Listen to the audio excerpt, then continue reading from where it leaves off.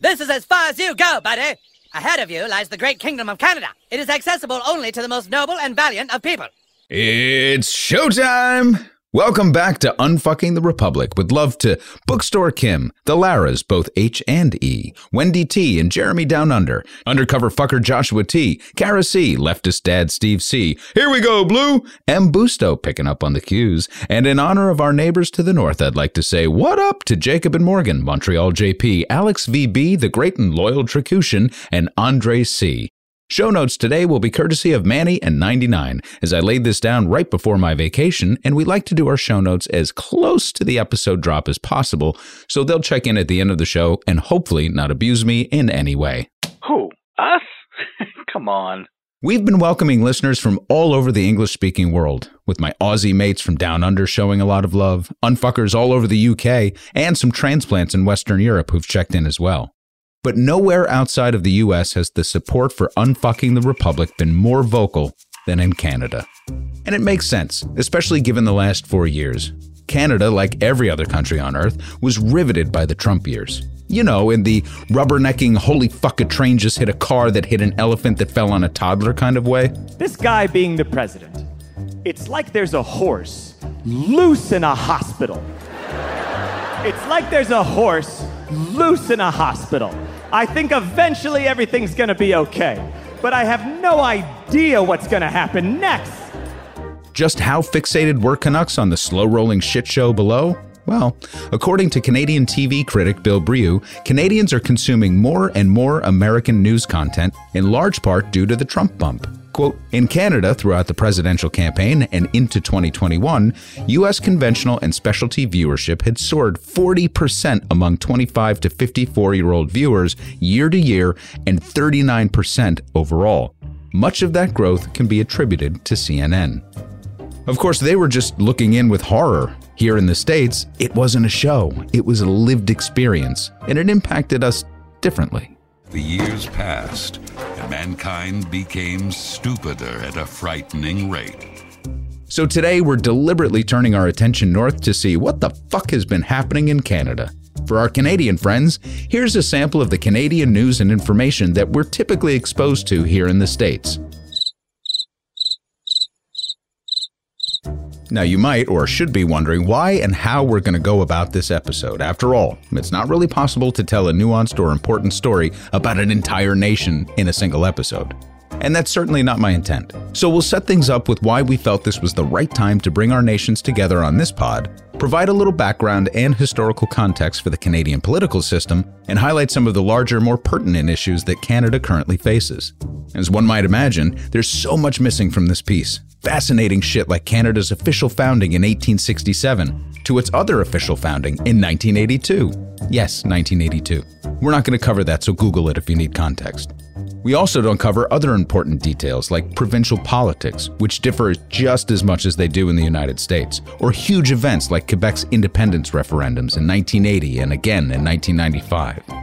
The purpose of this, again, is to draw parallels between certain aspects of Canadian and American economic and political issues and establish a baseline of understanding so we can more easily incorporate concepts from both nations into future episodes. Plus, it's important to be politically literate, so just fucking pay attention. We have a special collaborative contribution from our buddy Tom McGovern in place of our inter-episode sketch, sort of an homage or tribute to our neighbors. And a special guest from Canada's top independent political podcast network who will help keep us on track. A couple of housekeeping notes as we are undoubtedly welcoming new listeners to the show. UNFTR utilizes music beds and clips that might be distracting or difficult for listeners with auditory processing issues. Translated into Canadian, that's auditory processing issues. Accessibility is important to us though, so we release a version of each episode without music beds that's linked in the episode description. And rather than just transcripts, we offer the essays from the show for free at unftr.substack.com, so please join us over there if you're so inclined. As for us, UNFTR examines U.S. politics primarily through economic and socioeconomic lenses, though we at times drift into social and cultural arenas as well. The show's nemesis, who actually makes an appearance today on Fuckers, is famed Chicago School economist Milton Friedman, though there are others as well like Rupert Murdoch, the Koch family, and Ronald Reagan. One of our missions is to promote awareness of Native issues and promote Indigenous economic development. This will be much more intuitive, of course, to our Canadian audience, as we'll cover shortly. But for the uninitiated prospective unfuckers, there are 2 episodes that best explain who we are and set up the show for today. And those are Culture Cancel and Fuck Milton Friedman. The former episode is about Native issues in America, though we touch on Canada as well. And the latter is, well, it's a takedown of our nemesis. So, America. It's my pleasure to formally introduce you to your neighbor up north with a proper unfucking. Let's do this. This is the story of a political pundit who looked at the world around him and just said, fuck it. Gives the middle finger to authority and says, kiss my ass. But instead of a revolution, he started a podcast. Just what the world needs. Started a podcast. Another basic white guy who started a podcast. But it's fun because he curses all through the podcast. Unfucking the Republic. Canada has been very difficult to deal with. They have been taking advantage of the United States for a long time. I am not happy with their requests, but I will tell you, in the end, we win. We will win, and we'll win big. Oh, Canada, ye strange and beautiful land up yonder.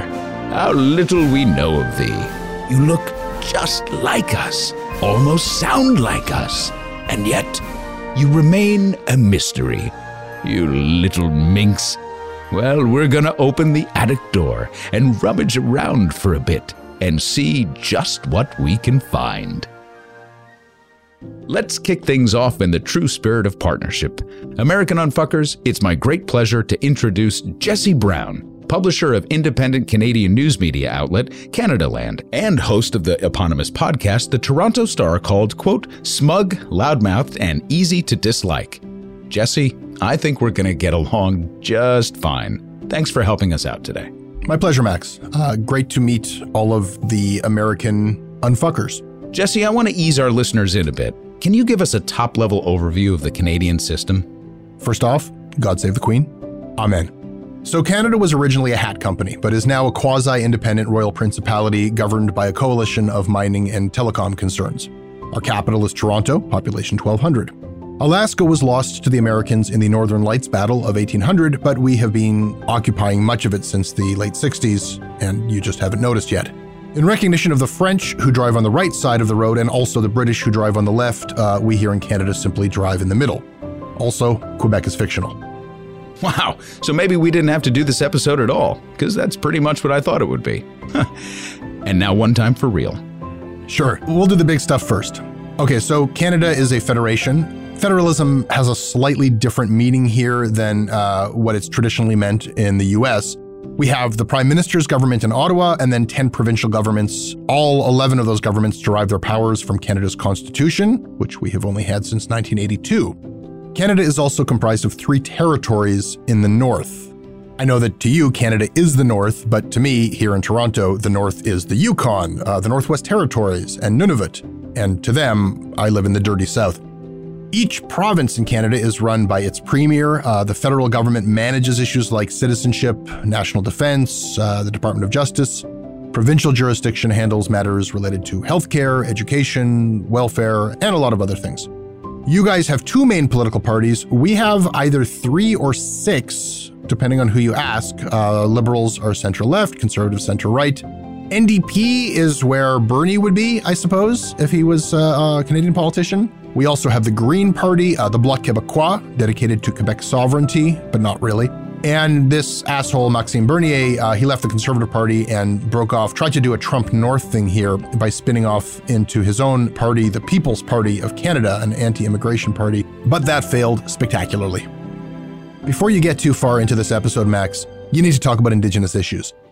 Indigenous people, Inuit, Métis, and First Nations, they are about 5% of the Canadian population, except for the fact that many of them, but not all of them, do not consider themselves Canadian. We are in the midst of working out a nation-to-nation understanding between First Nations and Canada, all of which is to say that this stuff is very live right now in Canada. Thank you, Jesse, for easing us in. And I couldn't agree more that starting with the First Nations is the first point of order for us. U.S. Unfuckers will likely recall our Culture Cancel episode, as we mentioned in the introduction. We covered the systemic issues that plague the reservation system in the U.S. and Canada and dispelled a number of myths about tribes and tribal culture. And in the episode, we actually made reference to a horrifying legacy system of residential schools that was institutionalized in both of our nations, with the difference being that Canadians were finally beginning to own up to their history as oppressor. Since then, some truly haunting discoveries have been made at former residential schools in Canada that have rocked the nation to its core. In late May of 2021, Canada awoke to the news that the bodies of 215 children from the Kamloops Residential School for Native Children in British Columbia, referred to as Indian Residential Schools, were discovered by in-ground radar as a part of an ongoing project to account for lost Native children. Over the next few weeks, Canada was thrown into a period of national mourning and shame. The discovery merely codified what all Native peoples in Canada had known all along. But for many Canadians, this open secret coming to light was shocking. It's estimated that more than 150,000 Native children were, quote, educated in such residential schools throughout Canada. Historically, most of the children were ripped from their families and forced to move at a very young age. Others were taken by provincial governments as a social services measure of last resort. The roots of the residential school story, however, is far more insidious and terrifying than even that. Canada's Indian Act of 1876, eerily similar to that of the United States, essentially deputized numerous Canadian agencies to forcibly remove Native children from their homes and relocate them to residential schools without parental consent or sometimes even their knowledge. Several amendments to the Act provided greater and broader authority to these agencies, and in 1920, attendance became mandatory for Native children. Another significant development in 1920 was the creation of the Royal Canadian Mounted Police, or the RCMP. The Canadian government now had its own domestic army, and over the next decade, residential school attendance would reach a peak under the forceful hand of the RCMP. According to a landmark report in 2011 that provided timelines and information to help coordinate the activities of the Truth and Reconciliation Commission, we'll get to that in a moment, here are some of the statements of the Native elders. One day the priests came to the village with the policemen. They come to take the kids to the school. Indian agents marched in lockstep with the religious orders, preparing lists of roundups. Strapping young farm boys, aided by RCMP officers, herded the children onto buckboard trucks or trains like cattle. Children were lured onto boats and planes without parental knowledge, sometimes never to be seen again. Uniformed RCMP pulled children from their mother's arms. Many survivors described the cattle trucks and railroad cars into which they were herded each fall. So those were statements from the Native elders that were taken as part of the Truth and Reconciliation Commission's report. 150,000 children were taken from their homes in such a fashion by uniformed officers, agents of the Canadian government, and placed into homes far from their own and against their will. It's estimated that 6,000 of these children perished while in school. Most, quote, graduated with no more than a third-grade Canadian education. All had lost their language and tradition.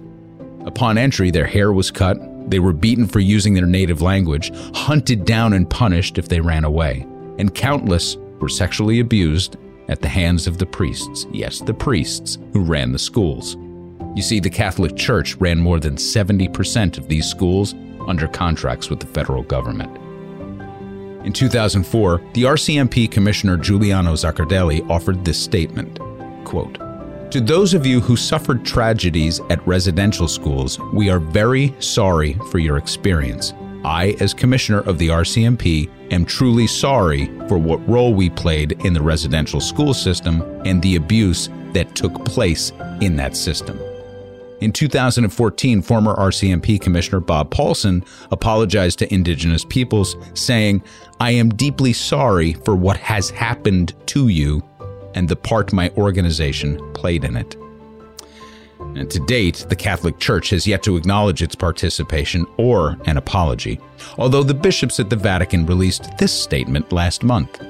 Quote, "Pope Francis is deeply committed to hearing directly from Indigenous peoples, expressing his heartfelt closeness addressing the impact of colonization and the role of the church in the residential school system, end quote.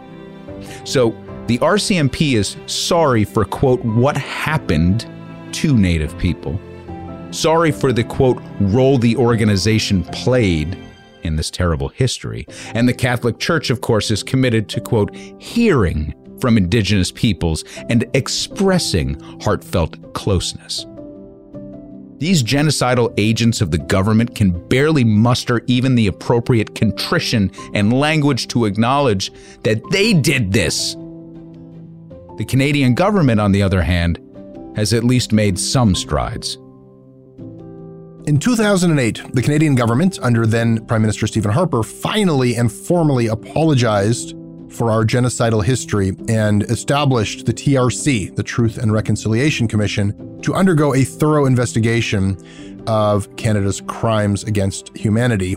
The TRC was to determine a path forward to aid and assist the Indigenous populations of Canada to create accountability measures that would ensure Canada speaks the truth about what happened and try to somehow find a path forward. The result of that were 94 calls to action, most of which were pretty much ignored. For example, one recommendation was that the Canadian government spend a measly $1.5 million to recover the remains of the many Indigenous children who we knew had died while they were forced into these miserable residential schools. It was estimated that there are more than 4,000 of them. And that ask for $1.5 million to look into that was rejected. Here we are 13 years later, and with ground-penetrating radar, what Indigenous people have been telling us for a long time has been confirmed. School after school, and over 1,000 kids so far who never came home from residential schools. In many cases, no records were made of their deaths, no markers placed on their graves. Parents were notified after their kids were buried, or not at all. So Canada is finally beginning to grapple with this shameful part of our history and the impact that history has on the present. So this is an important starting point for us on so many levels, Unfuckers. First off, for the obvious human reason of acknowledging what happened to the original inhabitants of the nation now known as Canada. But I offer this starting point as well because of how brilliantly and shamefully it highlights the difference between the US and Canada. To begin, there were 130 residential schools of this kind in Canada, and the country is reeling at these discoveries. I know a lot of Canadians, and we're fortunate to have a good chunk of Canadian listeners on this show, and most of them, and I should clarify that the ones I'm talking about are primarily white, English-speaking Canadians, most of them are generally aware of their history, more so after the TRC was established, and yet, believe it or not, most were truly unaware, either deliberately or otherwise, of what went on at the residential schools. It's why this horror is so fresh to them. But as usual, everything in the US is bigger and more complex. There were 130 such schools in Canada, just hold that point. And as Mary Annette Pember, a correspondent for Indian Country Today, noted in a recent NPR interview, the concept and framework for these schools was established in the US. So over that same period of history, remember that they had 130. Over the same period of history, the U.S. operated 350 schools. And it's not like it hasn't been in the news here as well, since Deb Haaland is the first Native head of the Interior Department in the U.S., right? You can find articles in the Times and the Atlantic and NPR noting that we have yet to launch formal investigations into the U.S. system, but on most media outlets around the American water coolers and dinner tables, the subject simply doesn't come up. So there's another important difference to note. Canada has been so rocked by these revelations that there was a robust national discussion about whether or not Canada Day, the 4th of July equivalent up north, should even be celebrated. Like, this was a real debate. Can you even imagine something like that happening here? We had national demonstrations and outrage at a movement called Black Lives Matter. The very idea literally tore us apart. So the chances that we're going to have a similar moment when we finally uncover, and we will, when we finally uncover bodies of murdered Native children in the United States, it's a fucking fantasy to think that we'll care.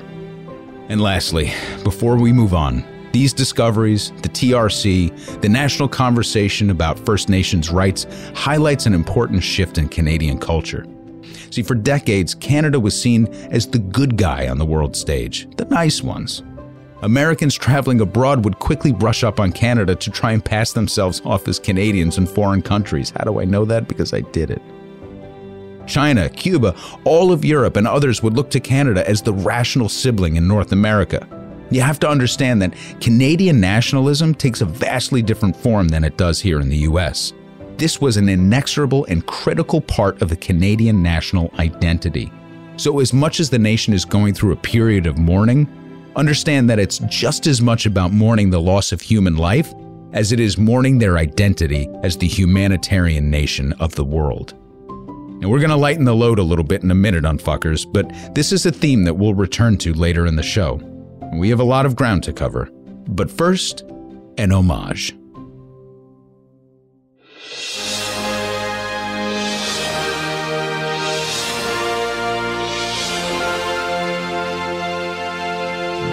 Hi, can I help you? Yeah, hey, I'd like some fries with gravy, please. Oh, yeah, you mean poutine. What? I'm in a foreign country, what does this person mean? All I want is disco fries and not this strange cuisine. Hey, excuse me, where's the nearest Starbucks? Oh, there's a Tim Hortons on the corner, eh? And one across the street. Another down the road a bit, and one just after that. I've heard of this Tim Horton, but he's not someone I know.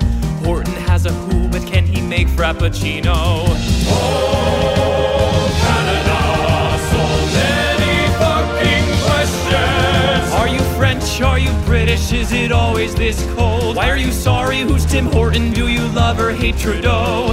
Oh, Canada, so many fucking questions. What's a leader? What's a 2-4? Is curling a real sport? How does butter make a tart? Do you all love Martin Short? Oh, yeah. Wow. They honor their dual heritage with signs in both their languages. They know how to check their privilege, yet they still shit on the indigenous. Ouch. Oh, sorry, can I help you? Thank you, my pleasure. Oh, yeah.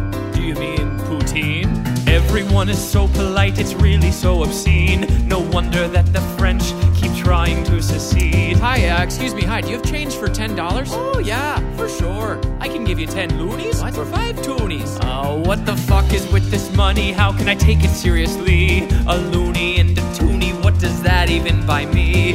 Oh, Canada, so many fucking questions. Do your cops all ride horses? Is the healthcare really free? Can you tell me one more time about Celsius degrees? I don't get it. Oh, Canada, so many fucking questions. Do you really choose to live here? It's so cold, can you not leave? If the metric system works, how do you measure your own feet? Good question. Oh, Canada.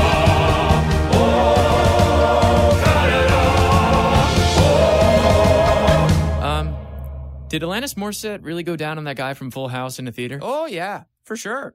Wow.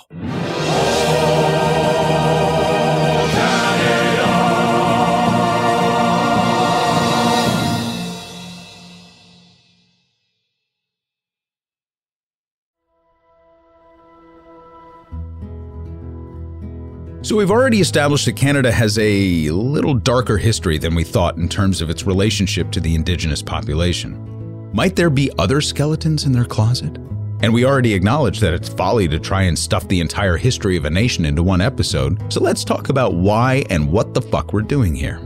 Well, similar to how we approached Cuba, there are myths to dispel and intersections to evaluate. This is, after all, a show about American politics, so we'll obviously bring it home with pertinent information about our relationship.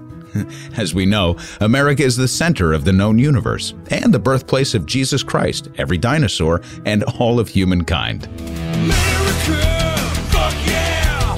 Coming again to save the motherfucking day, yeah, America! Well, unfuckers, let's start with this. Do you know who our largest trading partner in the world is? Oh, China. No. No, silly. Mexico. Wait, I know. Europe. Guys. Russia. Are you fucking... The moon. That's why that Amazon guy's going there. Amazon is our largest trading partner? Stop it, you two. Our largest trading partner The top consumer of our exports, the more important part of trade relationships, is Canada. That's right, they're number one at buying our shit. We spend so much time talking about China, China, China, China, China, China, China, China, China, China, China, China, China, China, China, China, China. And then, of course, we're building a wall to block Mexicans. We have embargoes, targeted sanctions, or outright prohibitions on trade with Iran, Cuba, North Korea, Venezuela, Congo, China, Somalia, Zimbabwe, Ukraine, Belarus, Haiti, Libya, Burma, and sometimes Russia. But through it all, through our spats and our fits, the one constant in our lives is Canada. And yet Professor Orange von Fucknugget tried portraying Canada as selfish. You gotta love us, right? And how we treat our best friend and sibling. And that's the thing, Canada is our natural sibling. As much as their system and loyalty is tied to the British federally and France provincially and Quebec, in almost every way they cannot escape the fact that we are their asshole brother. And yet, we really, truly, and be honest here, we don't know jack shit about them. What was your reaction to first hearing that Canada is becoming the 51st state? I was actually shocked. I mean, from all the countries they could choose from, they went with Canada. So that was kind of surprising to me. So we share a border, they buy our shit, they stand behind us almost 100% of the time in foreign disputes, they look like us. Do they do some weird shit? Sure, who doesn't? But on balance, the average Canadian knows more about U.S. history and politics than Americans know about U.S. history and politics. And on balance, we know jack shit about theirs. So in the spirit of family, to honor our sibling, for the love of shit, let's go through some of the basics. Because if nothing else, climate change might someday make Halifax feel like Miami Beach. So you might want to invest early on fuckers. Speed round. Where would entertainment be without Canada? Jim Carrey, Seth Rogen, Eugene Levy and Catherine O'Hara, Will Arnett and Harold Ramis, the Ryans, Gosling and Reynolds, Michael J. Fox. How about the entire Matrix franchise? Carrie-Anne Moss and Keanu Reeves? Or music? Alanis, Celine, Drake, The Weeknd, Sarah McLachlan, Neil Peart, Robbie Robertson, Anne Murray, The Biebs, Leonard fucking Cohen. And check this out. Americans probably won't get this, but every Canadian, promise, is about to well up a little bit.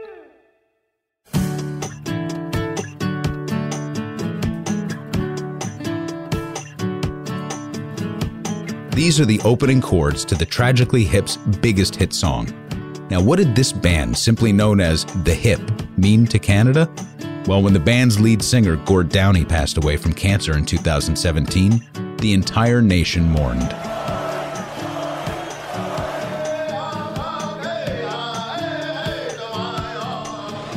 And we are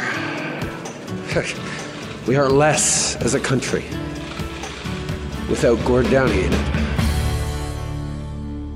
So lesson number 1, do not disrespect the hip. Lesson number 2 from this will come later. Okay, so back to the basics. As Jesse said before, there are 10 provinces and 3 territories in Canada. I'll go through them alphabetically and list the capitals quickly. And for Americans at home, to help understand the character and personality of each of these, I'll list the American celebrity they most resemble. Here we go. Alberta, capital Edmonton. Think Daniel Day-Lewis, but from There Will Be Blood. British Columbia, capital Victoria. More like Leo in The Revenant. Manitoba, capital Winnipeg, very Tilda Swinton. New Brunswick, with capital Fredericton, is like William Macy. Newfoundland and Labrador, capital St. John's, would be Randy Quaid, or an actual Labrador retriever. The capital of Nova Scotia is Halifax, and this is more Donald Sutherland. Okay, I cheated, he's actually from there, and it makes sense. Ontario, the most populous province, and its capital Toronto, again I'm cheating here, because it's just Drake. Prince Edward Island, or PEI, and capital Charlottetown is most certainly Kathy Bates. Quebec and the highly original Quebec City is definitely Marion Cotillard. Saskatchewan and capital Regina, yes, I'm saying that correctly, stop snickering, is like Tommy Lee Jones, very angry. Now to the territories. These are the vast, sparsely populated areas much further north. No real celebrities for you American unfuckers, because these are mostly inhabited by indigenous people, and we spent a century casting white Americans in these roles, so we don't actually have any celebrity frame of reference. Assholes that we are. If, though, the Northwest Territories and the capital of Yellowknife, however, did have a celebrity personality, it would be named Bob. Because when the Northwest Territories were being formed, there was an attempt to vote for the most popular name, and for a while the Canadians, sick fucks that they are, wanted Bob to be the name of this territory. Almost as good as the UK's Bodie McBoatface, proving that Canadian humor has UK in its DNA. Then there's Yukon and Capital White House. Speaking about assholes that we are, your U.S.-centered ass said White House. It's White Horse. Sorry. There are only 35,000 inhabitants, which, by the way, is larger than it used to be because people are actually fucking moving there. Imagine that. And lastly, Nunavut, which is a joke that writes itself, right? I mean, hey, how much of this area have you visited, eh? Oh, none of it. The capital of Nunavut is Iqaluit, and it's largely the home of the Inuit people. Now, before we get into some economics and politics, who's excited? I left out one super important detail. No matter the province or territory, no matter your political affiliation, the Canadian people take their hockey very seriously. So one should never, ever contact a Canadian friend or relative during hockey night in Canada. What the fuck is wrong with you guys? Both of you. You're fucking from another planet. I can't believe we live in the same country. Oh, the fucking phone's ringing during hockey night in Canada. Who's calling during hockey night in Canada? Who the fuck even has a hard line anymore? I'm about to rip the fucking phone out of the hole! What's next? You gonna have someone deliver a pizza during the fucking overtime? Canada, the land of socialism. Everything is owned by the state. They have no freedom of movement. They have to come to the States for surgeries, and no one can get ahead. They're forced to speak French. Our heads are so far up our fucking asses when it comes to Canadian economics because our politicians know that we don't know anything about it. So they just say the stupidest shit. Here's the deal.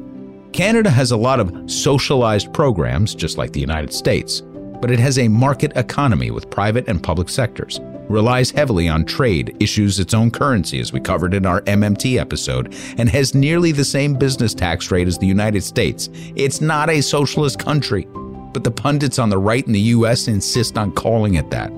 Hey, guess what else Canada has? 64 billionaires. What?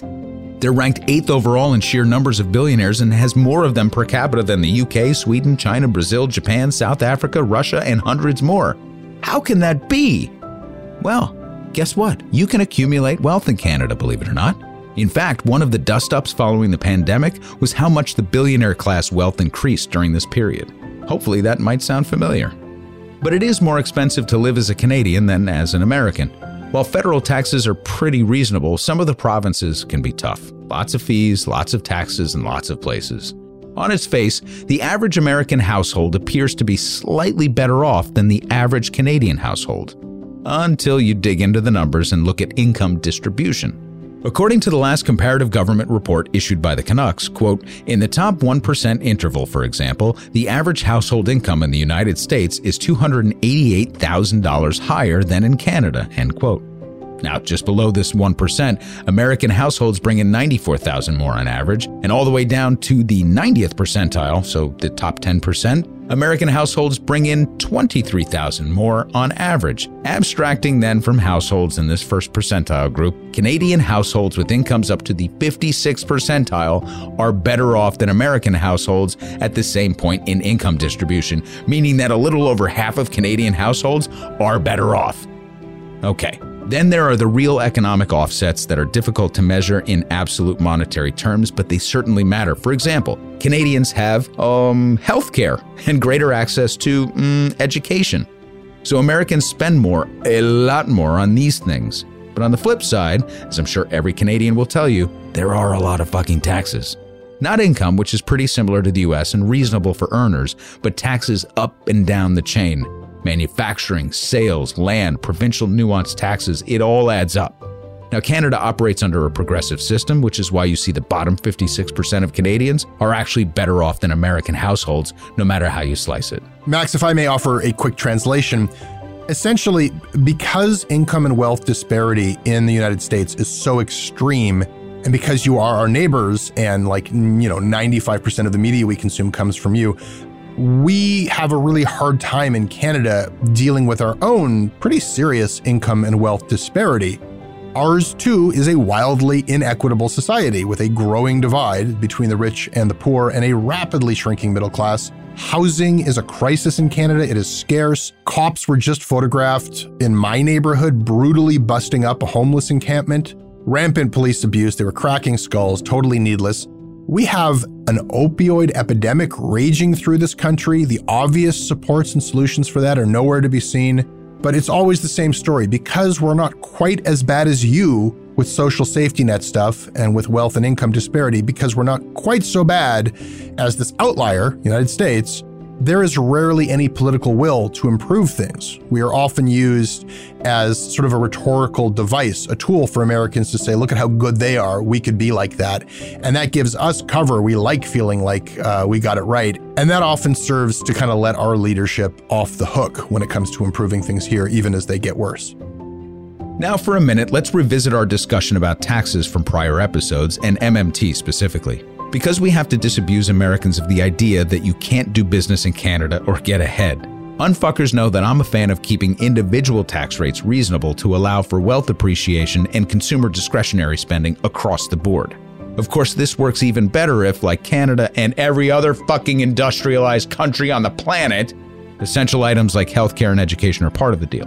And that I'm not all that hung up on taxing the rich. My argument has been to tax the thing that creates the uber wealthy and pay for non-inflationary items with no demand ceiling like welfare programs and healthcare. Canadians are just getting hip to the concepts of deficit spending as a result of the pandemic, with current Prime Minister Justin Trudeau horrifying Canadian deficit hawks by suggesting the nation would have to run deficits for a while. In fact, Canada's debt to GDP ratio is running about 117%, which is about 10% higher than the US. But it's also the first time Canada has ever run this high. Canada has a federal corporate tax rate of 15%. Ours is 21%. And like the individual states can do for businesses and individuals, the provinces also have the ability to levy taxes. In fact, each province levies progressive taxes that allow for also a range of deductions, anywhere from 2% to upwards of 15%. So at the highest rate, you're talking about 30% total business tax, which is less than where we were before Trump and close to where we'll be again under Biden on just the federal level in the United States. And these rates will adjust more frequently than in the US depending upon the party in power in the province and if there are open budget gaps. But I digress. One huge difference between us is in the area of tax fraud and avoidance. I'm going to link an article that rages politely, as only Canadians can, at the wealthy Canucks harboring offshore money.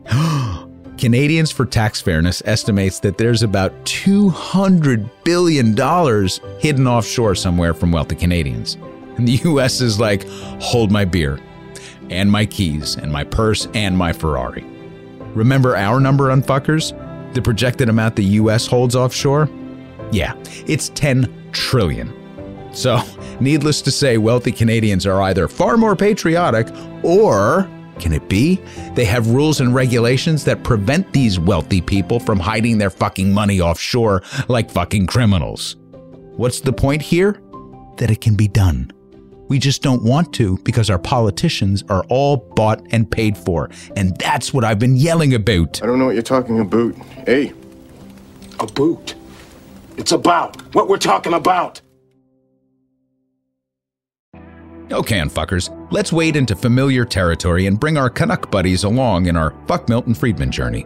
To do this, we'll unpack just a little bit about the political winds up north, which, while chilly at times, don't blow as strongly as they do down here. But that's not to say that Canada has been unaffected by neoliberalism and the Chicago school doctrines. In fact, it's very much a part of who they are, or at least who they've become. Now, to do this, we have to dig back into the structure of their political system for a moment to talk about how things get done. It's in the Canadian Criminal Code, eh? Yeah. Like there's legal precedent setting cases in law. So, give us our free beer. No, not the criminal code. I'm talking about how the economy is managed and its guiding philosophy. Here, there are a few parallels between our nation's histories. Forever, the dominant political party in Canada has been the Liberal Party, that of Justin Trudeau and his father Pierre and Jean Chrétien. But there were two seismic disruptions that occurred when the Conservatives took over for extended periods in modern history, at least. The first was the election of Brian Mulroney in 1984, and then again when Stephen Harper was elected in 2006. Each man ruled for nearly a decade and helped prevent the NDP and Liberal parties from implementing greater social change.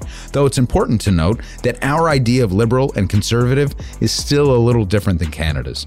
In fact, on social policies, even the conservatives in Canada would be considered incredibly leftist by today's bizarre American standards. So what I'm talking about primarily in these 2 decades is the economic side of neoliberalism in terms of free trade, taxes, and loosening of corporate regulations. And before we get there, let's quickly examine the legacy of the Liberal Party in Canada since it has traditionally dominated. From a 10,000-foot perspective, which is 3,048 meters, Canadian Liberals are far more in favor of centralized economic control than either the NDP or Conservatives. The NDP, by the way, is the spiritual challenger to the Liberal Party from the left on most policies related to workers' rights, climate change, and progressive taxation. The NDP's current leader, Jagmeet Singh, is a fascinating and fashionable candidate, and he's quickly becoming a force that is reigniting interest in the NDP. As for the Liberal Party, here's Chrétien on the definition of economic liberalism in Canada to understand the nuance. Liberalism is founded on freedom of the individual, equality of opportunity, compassion for the underprivileged and protection of the weak, and tolerance of diversity. Liberalism certainly relies on free markets, but it recognized at the same time the necessary role of government in facilitating change and in delivering necessary public goods and services. Please stop doing that. Sorry. Liberal policies dating back to post-World War I are iconic, beginning with Prime Minister Mackenzie King, who ushered in fair wage legislation, the old age pension, unemployment insurance, and family allowance. Later, Lester Pearson would introduce the Canada Pension Plan, Medicare, and the Canada Assistance Plan that expanded the Canadian welfare system, as well as a non-discriminatory set of immigration regulations. The legacy of this last bit of legislation is that today, Canada's population is still nearly 20% foreign-born, as it's one of the world's most accepting nations and, in fact, relies heavily on attracting talent from all over the world. Take note, US. That's where the talent's going. Engineers, doctors, lawyers, great minds from all over the rest of the world. You think they want to come here? They don't. They want to go there. Okay? And when climate change takes over, we're all fucked because it's going to be warm up there, it's going to be really, really blistering hot down here, and everything's going to suck. So get your shit together. Sorry. Pierre Trudeau's government further expanded unemployment insurance to include job training, promoted cooperative housing, and introduced the child tax credit while indexing family allowance, old age security, and income tax brackets. Trudeau was actually the first politician in Canada that truly had rock star appeal. Long before his now famous son, who we'll get to, won the hearts of liberals around the world just like Obama did, Pierre Trudeau was the real star. He was incredibly popular. He could also be a flaming fucking asshole. In the kind of society that you live in. Well, there's a lot of bleeding hearts around who just don't like to see people with helmets and guns. All I can say is go on and bleed, but it's more important to keep law and order in this society than to be worried about weak-kneed people who don't like the looks of a at any cost? At any cost? How far would you go with that? How far would you extend that? Well, just watch me. Now, this is a very famous clip in Canada, and it shows a different and distinctly tougher side of Trudeau, who also quite notoriously didn't give a rat's ass about the Indigenous people of Canada. In fact, part of the burden, and rightfully so, that son Justin carries around is his father's rejection of Indigenous sovereignty. Speaking on behalf of the Canadian government, I reject once again the terms assimilation and extinction as applied to the Aboriginal peoples. I reject them as categorically as the idea of complete independence and absolute sovereignty as a basis for relations between the Aboriginal peoples and all governments within our federation. In hindsight, it's a strange position for a man who fought assiduously for the rights of others, especially Quebec, as he officially indoctrinated multiculturalism and bilingualism into the federal charter. If you wish to avoid prosecution, I would advise that you comply with our language laws, which specifically prescribe that all signs be in both English and French. Which reminds me, how rude of me not to list these policies also in French. I'll make sure to do so going forward. Moving to Chrétien, he would create the National Child Benefit, the Early Learning and Childcare Program, and improve housing and scholarships as well as education. And these were done on the heels of a financial crisis because Canadian Liberals adhered to Keynesian theories.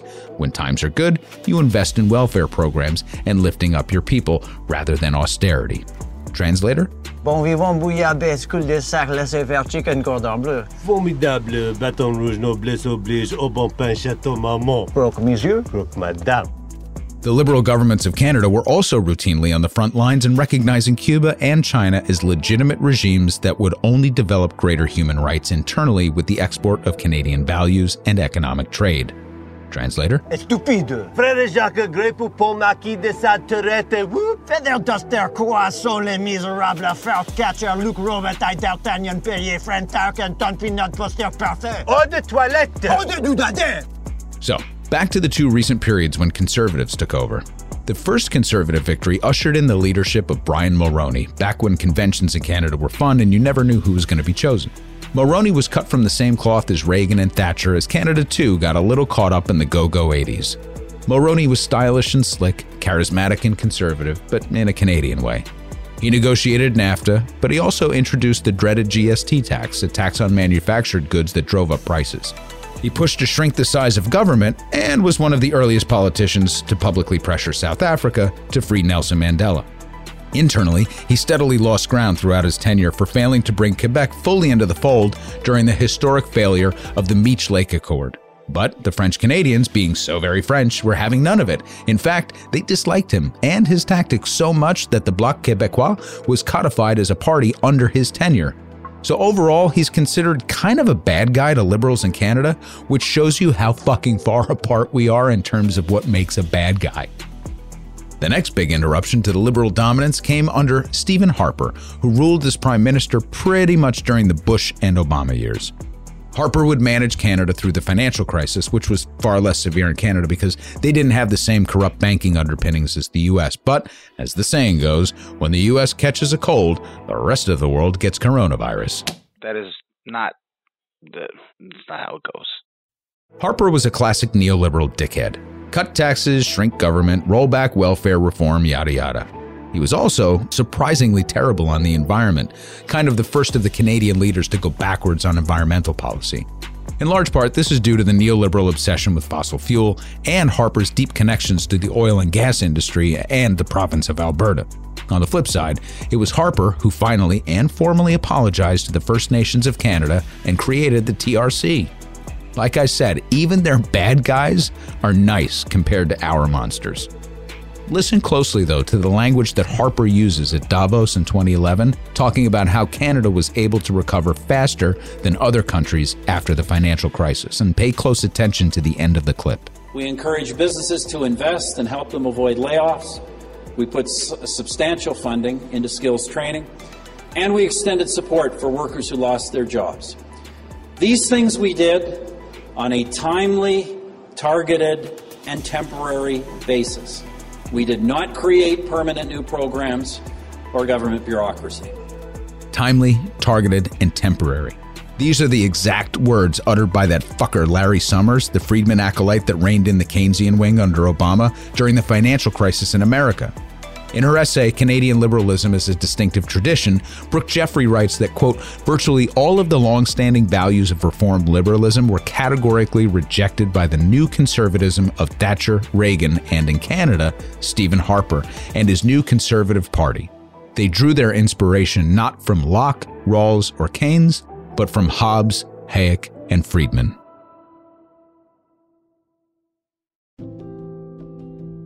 Now, before we bring this home, let's speak briefly about the current administration so we can intelligently reference it moving forward in the show. Justin Trudeau, son of Pierre and first wife Margaret Sinclair, lover of the outdoors, the tragically hip, and weed, JFK and Obama smashed together in one cool and good-looking package. I bet he's the darling of leftists, socialists, communists, and liberals the world over. Let's see what the Jacobin said about him. He is the embodiment of the edgy white liberal, a living TED Talk, a cosmopolitan George W. Bush with Jeb Bartlett's politics, but his image has been carefully stage-managed, obscuring policies that track much further right than his shirtless photobombs and parade appearances are designed to suggest. Like most well-bred Canadians, Trudeau thought he was on Earth to save it.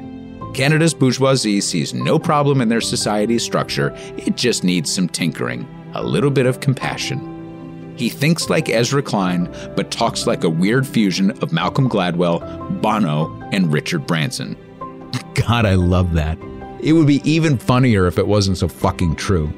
There are still a few unfuckers who are angry that I called Obama the greatest modern Republican president, so I'm confident that a few new uncanuckers will have the same reaction. But the bottom line is that Justin has some of the same issues. And before we get there, I need to talk directly to uncanuckers about scandals for a second. You see, Canadian media, including my new friends at Canadaland, often refer to the scandal-ridden administration of Justin Trudeau. I got 99 problems with Justin, but my God, scandals ain't one of them. You know what they are? Once on a trip to India, he wore a traditional Indian garb that looked really stupid when he met with Indian leadership, who were all dressed in Western suits. Now that's some funny shit, but that ain't no scandal. Another is he accidentally elbowed an MP in the breast when he was angry during a parliamentary session. Then he proceeded to apologize like 1,000 fucking times afterwards. Again, impetuous, but it was an accident, not a scandal.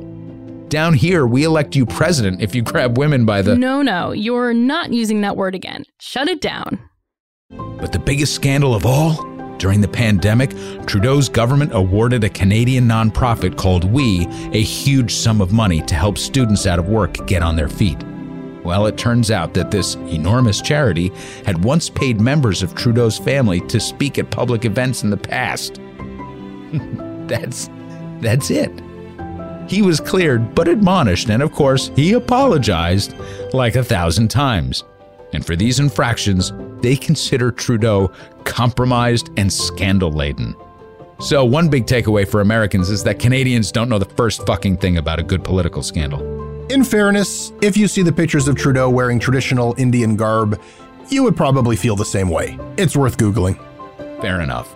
In practical terms, there are larger issues with Trudeau that reflect the subtle shift to the right that we're both experiencing right now. He came into office with great liberal hopes, and he did a few really popular things like legalizing weed, tearfully taking responsibility for inaction on behalf of First Nations peoples, opened up deficit spending to fund programs, and instituted gender parity on his cabinet. So I don't want to call these performative. That's too reductive because these really are important political maneuvers that also have meaning. But there's a neoliberal side to Trudeau, as there was in Obama, that boosts arms sales to countries like Saudi Arabia, coddles corporate Canada and Bay Street, which is Canada's Wall Street. And then there's the environment. Under Trudeau, Canada is the only nation in the G7 whose emissions have increased since the Paris Agreement. Think about that. Much of the reason for this is that Trudeau is catering to the right wing, particularly in places like Alberta, where fossil energy is still the economic lifeblood of the province. As an article in Foreign Policy states, quote, since 2015, Trudeau's position has been to try meeting Paris Agreement goals while also pumping billions of dollars in corporate welfare to the oil and gas industry. But as the world continues to move away from fossil fuels and the Canadian right becomes even more implacable, it's clear Trudeau must stop trying to chart a middle path and instead finally let a moribund industry go. Justin might be able to cry on command like Clinton, double talk like Obama, and make hearts flutter like JFK, but his inner neoliberal keeps peeking out from behind the facade. So, some final thoughts. Bringing it back to Gord Downie for a moment. I promised the second lesson related to Gord from the hip, and here it is. For most Canadians, Gord Downie was the image they desired most to portray in the world. He was their poet, their spirit, their best self. He made music that was fiercely prideful of Canada and fought tirelessly himself for the rights of the Indigenous. He used his fame and his platform for good, and he wrote lyrics that spoke to all Canadians. And yet the discovery of unmarked and mass graves of Indigenous children has rocked Canadians to the core. It has already impacted Canada's standing on the world stage as a promoter of human rights, and they know it. It's also revealing another, darker side of Canadian politics. The side where Canada is now the second largest arms dealer in the Middle East. The side where they quietly exploit labor in other countries. The side that still promotes and subsidizes oil and gas and loses the moral high ground of environmentalism. The side that allowed billionaires to acquire even more wealth during the pandemic. And the side that remains silent, at times complicit, or even directly at the side of the US when we pillage, destroy, and plunder nations abroad. Shit, we haven't even talked about the Ford family up there. The Ford political dynasty is like a mashup of the Bush and Trump families with Hunter Biden at the head of the table. Uncanuckers know what I'm talking about. We just don't have time to get there. And yet, even revealing some of the flaws and the fuckery up there, Canada's politics are still superior to the United States in so many ways. There are countless points that I didn't get to, and perhaps we'll work them into future episodes now that we've sort of set the table a bit. But the one thing that sticks out for me is that Canada has a vastly different ethos. Like I said, even their shittiest prime ministers are like Mickey Mouse on the best day of our worst leaders in the US.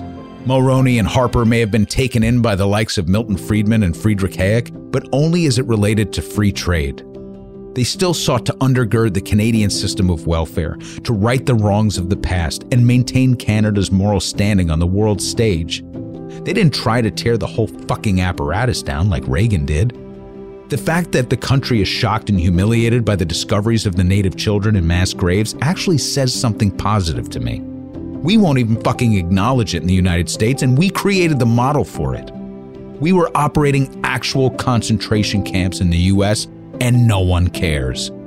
Their leaders at least have the courage to actually apologize when they get something wrong. And we joke about the abundance of sorries in Canada, but there's something really beautiful and tough about having the courage to say, I'm sorry.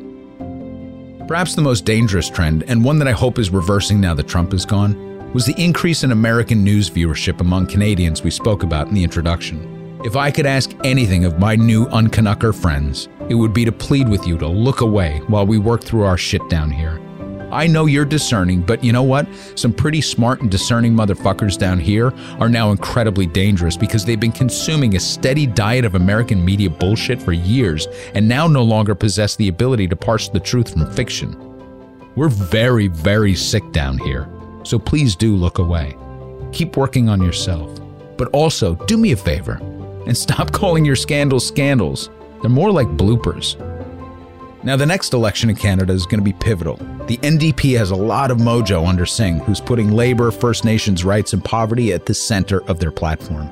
If they gain seats and traction, it might be one hell of a playbook for us to follow down here.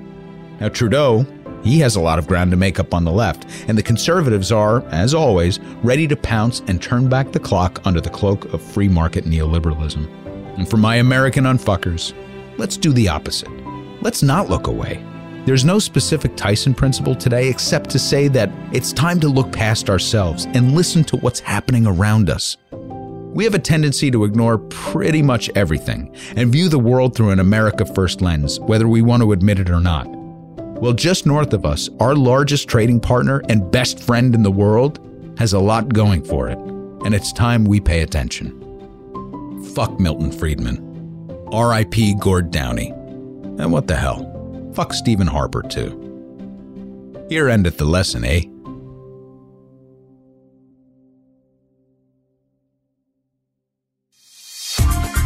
The show notes, calling out listeners one by one.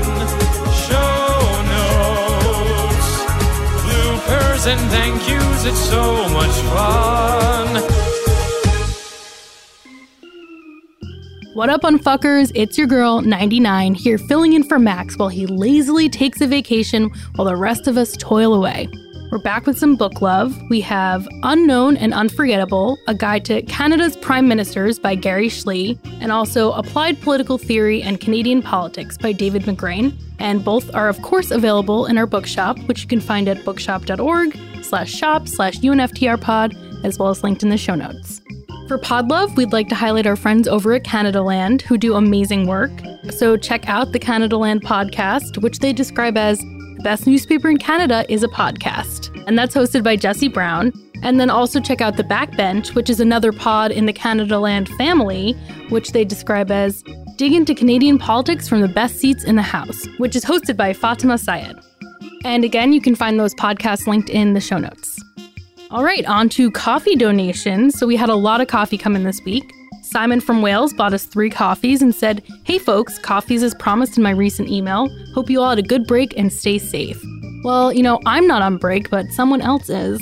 Tyler M bought us 5 coffees and said, Max, still loving the show. My absolute favorite podcast. It has ruined other pods for me. He appreciates all the hard work Manny and me do so much. The show that you 3 have produced makes me a more intelligent individual, and it truly means the world to me. Thanks again. #FMF, #FRM, #FRR. Someone bought us 10 coffees. Thank you, someone. Jim H bought us 3 coffees. I just discovered your podcast from the David Pakman Show, and I'm loving it. I'm working my way through your archive, and I just want to say truly from the bottom of my heart, fuck Milton Friedman. We agree with you. Thank you, Jim. Bookstore Kim, love that name. She said, really appreciated the Occupy tribute. Since Bernie was sidelined, I haven't had any hope. Your show makes me hope again. Love the coffee. Love the connections to other unfuckers. #FMF. Thank you, Bookstore Kim. Another someone bought us 10 coffees. Who are you people? Please come forward. We want to meet you. Jeremy bought us 5 coffees, and they said, an Aussie exile, an avid fan in rural New Zealand, aka Kiwi Stan. Fuck Rupert Murdoch and Milton's oh-so-fuckworthy wraiths. Plus, he sent us a video from Sammy J called Left Wing Yoga, which was super funny. You can check that out on YouTube by visiting https://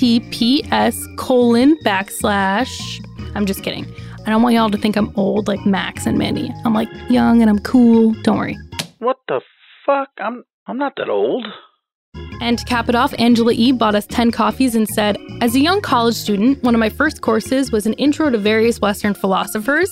That is where I first learned of old Milton, and it was a very surface introduction, but even my lasting impression of his economic philosophy was, quote, well, that's fucked up, end quote.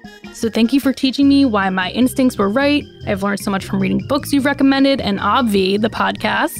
Thank you to Max, Mandy, that's my dog's name. Thank you to Max, Manny, and 99, that's me. I love the coffee. Trying to get y'all more Utah unfuckers. Well, thank you, Angela. Please do. All right, on to Twitter. @RumbleItUp said, I've never tried the UNFTR coffee, but I'd very much like to. I have tried this podcast, and it's fucking brilliant. Well, get on that. Get some coffee. Go to unftr.com/shop, okay? @Midwest Monster suggested buying the Montana man who confronted Tucker Carlson and called him, quote, the worst human being known to mankind, end quote, some unfucking coffee. You know, that sounds like a great idea. What do you think, Manny? Huh? I can't hear you. My hearing aid is on the fritz. Huh? Who is this? 99? And Midwest Monster again, as well as @Mbustama, have been spreading the UNFTR gospel by recommending the show to others, and we really appreciate that.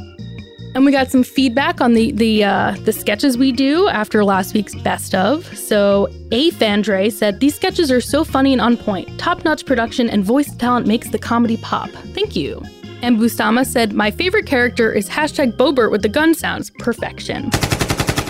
And @JoeLang8 said, sketches are my least favorite segment. The show is extremely entertaining and informative, and the sketches always feel like a disruption. Reading other comments, I see I'm in the minority. Well, be that as it may, Joe, thank you for your honest feedback. Why don't you send us an email at unftrpod@gmail.com with some more info, and maybe we can craft one up that finally tickles your fancy. I feel like tickles your fancy is something Max would say, you know, like a cute, quippy one-liner, so I'm trying to get his energy here. All right, on Facebook, we have a little more constructive criticism from Barry W., who does not agree with our take on Milton Friedman. He's also going to send some more thoughts via email, but thank you to him as well. We love positive feedback, naturally, but constructive is just as important to make the show great. Just try not to hurt Max's feelings. He's very sensitive. Our girl Nettie M, she sent us an amazing photo of her rocking her UNFTR tee at a protest in downtown Oshkosh. We love to see that.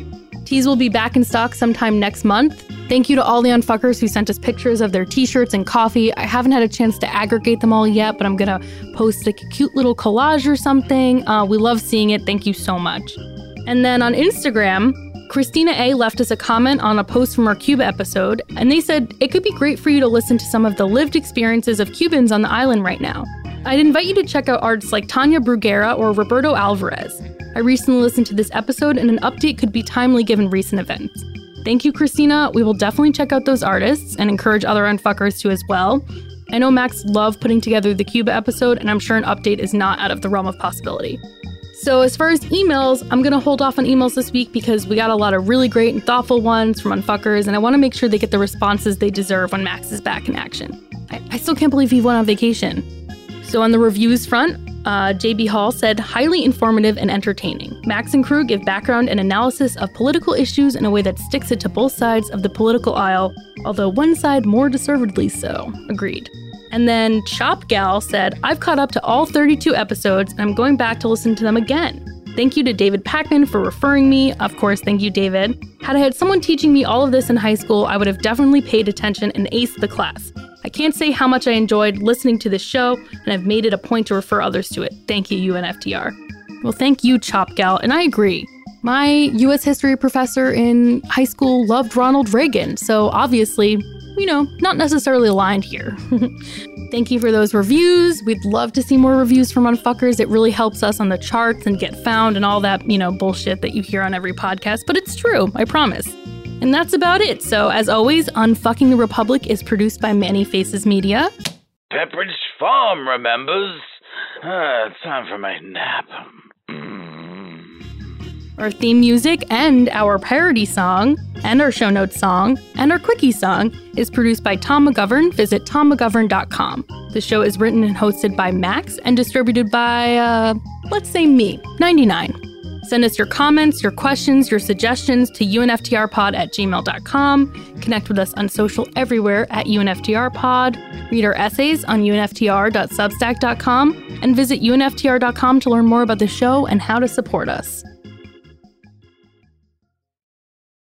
And we're out. Did I kill it? Okay, I'm tired. I want to go sleep. $288,129 dyers. For Podlove, we'd like to highlight our friends over at Canada Land. Canada Land. I'm really having trouble saying that. Our friends over at Canada Land who do amazing work. So check out the Canada... Oh my God. The capital of Nunavut is Iqaluit, and it's largely the home of the Fuck. The worst human being known to mankind. I think I'm like illiterate or something. Is that possible? Okay. And dispelled a number of myths that tribes... I'm sorry, man.